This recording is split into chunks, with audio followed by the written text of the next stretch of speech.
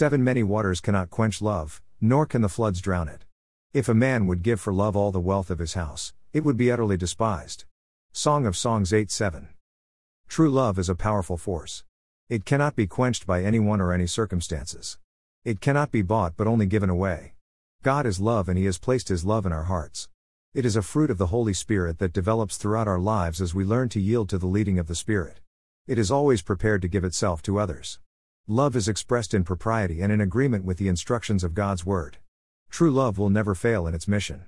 The concept of love has been perverted today by immoral relationships. Love is the saying of many that want others to accept immoral relationships. But true love can only be expressed in God-fearing relationships that are clearly defined in His Word. Our first love is toward God and is expressed in our obedience to His commands given to us in His Word. When our first love is not devoted to God, it will be perverted by the ungodly standards of the world and the desires of the flesh.